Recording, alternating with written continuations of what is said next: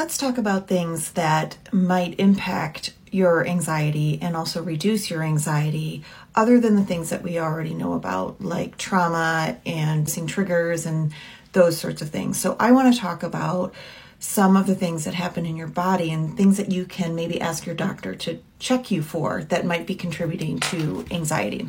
The first is blood sugar levels and vitamin deficiencies, specifically vitamin D and B.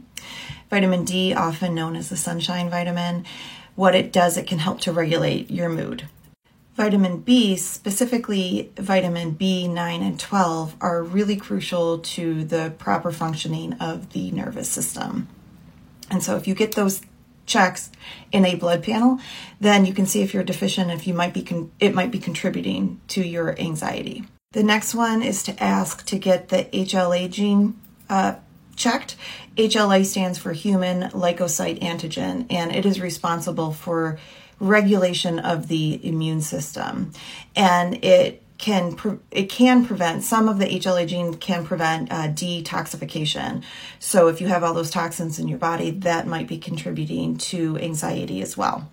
Next, ask to run a full thyroid panel. The thyroid has lots of functions, but one of the functions in relation to anxiety is that it helps to regulate hormones. So if you have an imbalance in your thyroid, you might experience anxiety and depression. A lot of thyroid disorders have been linked to both of these. So you can go to your primary care doctor and ask for a blood panel with these things in mind. Another thing that you might want to try is charcoal, because charcoal can bind to certain toxins, which prevents their absorption in your body.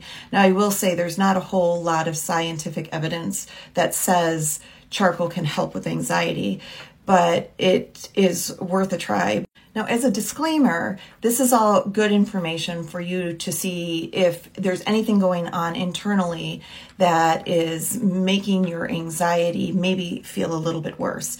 But let's remember that anxiety is a very complex mental health disorder that can be influenced by a lot of different factors, including environmental factors, genetics, life experiences, brain chemistry, lots of different things. So the best thing to do is to understand if there's anything going on in your body that is promoting that anxiety or maybe making it worse, but seeking therapy and help to help you understand what your anxiety is all about and to develop strategies and skills that can help you to manage it a little bit better.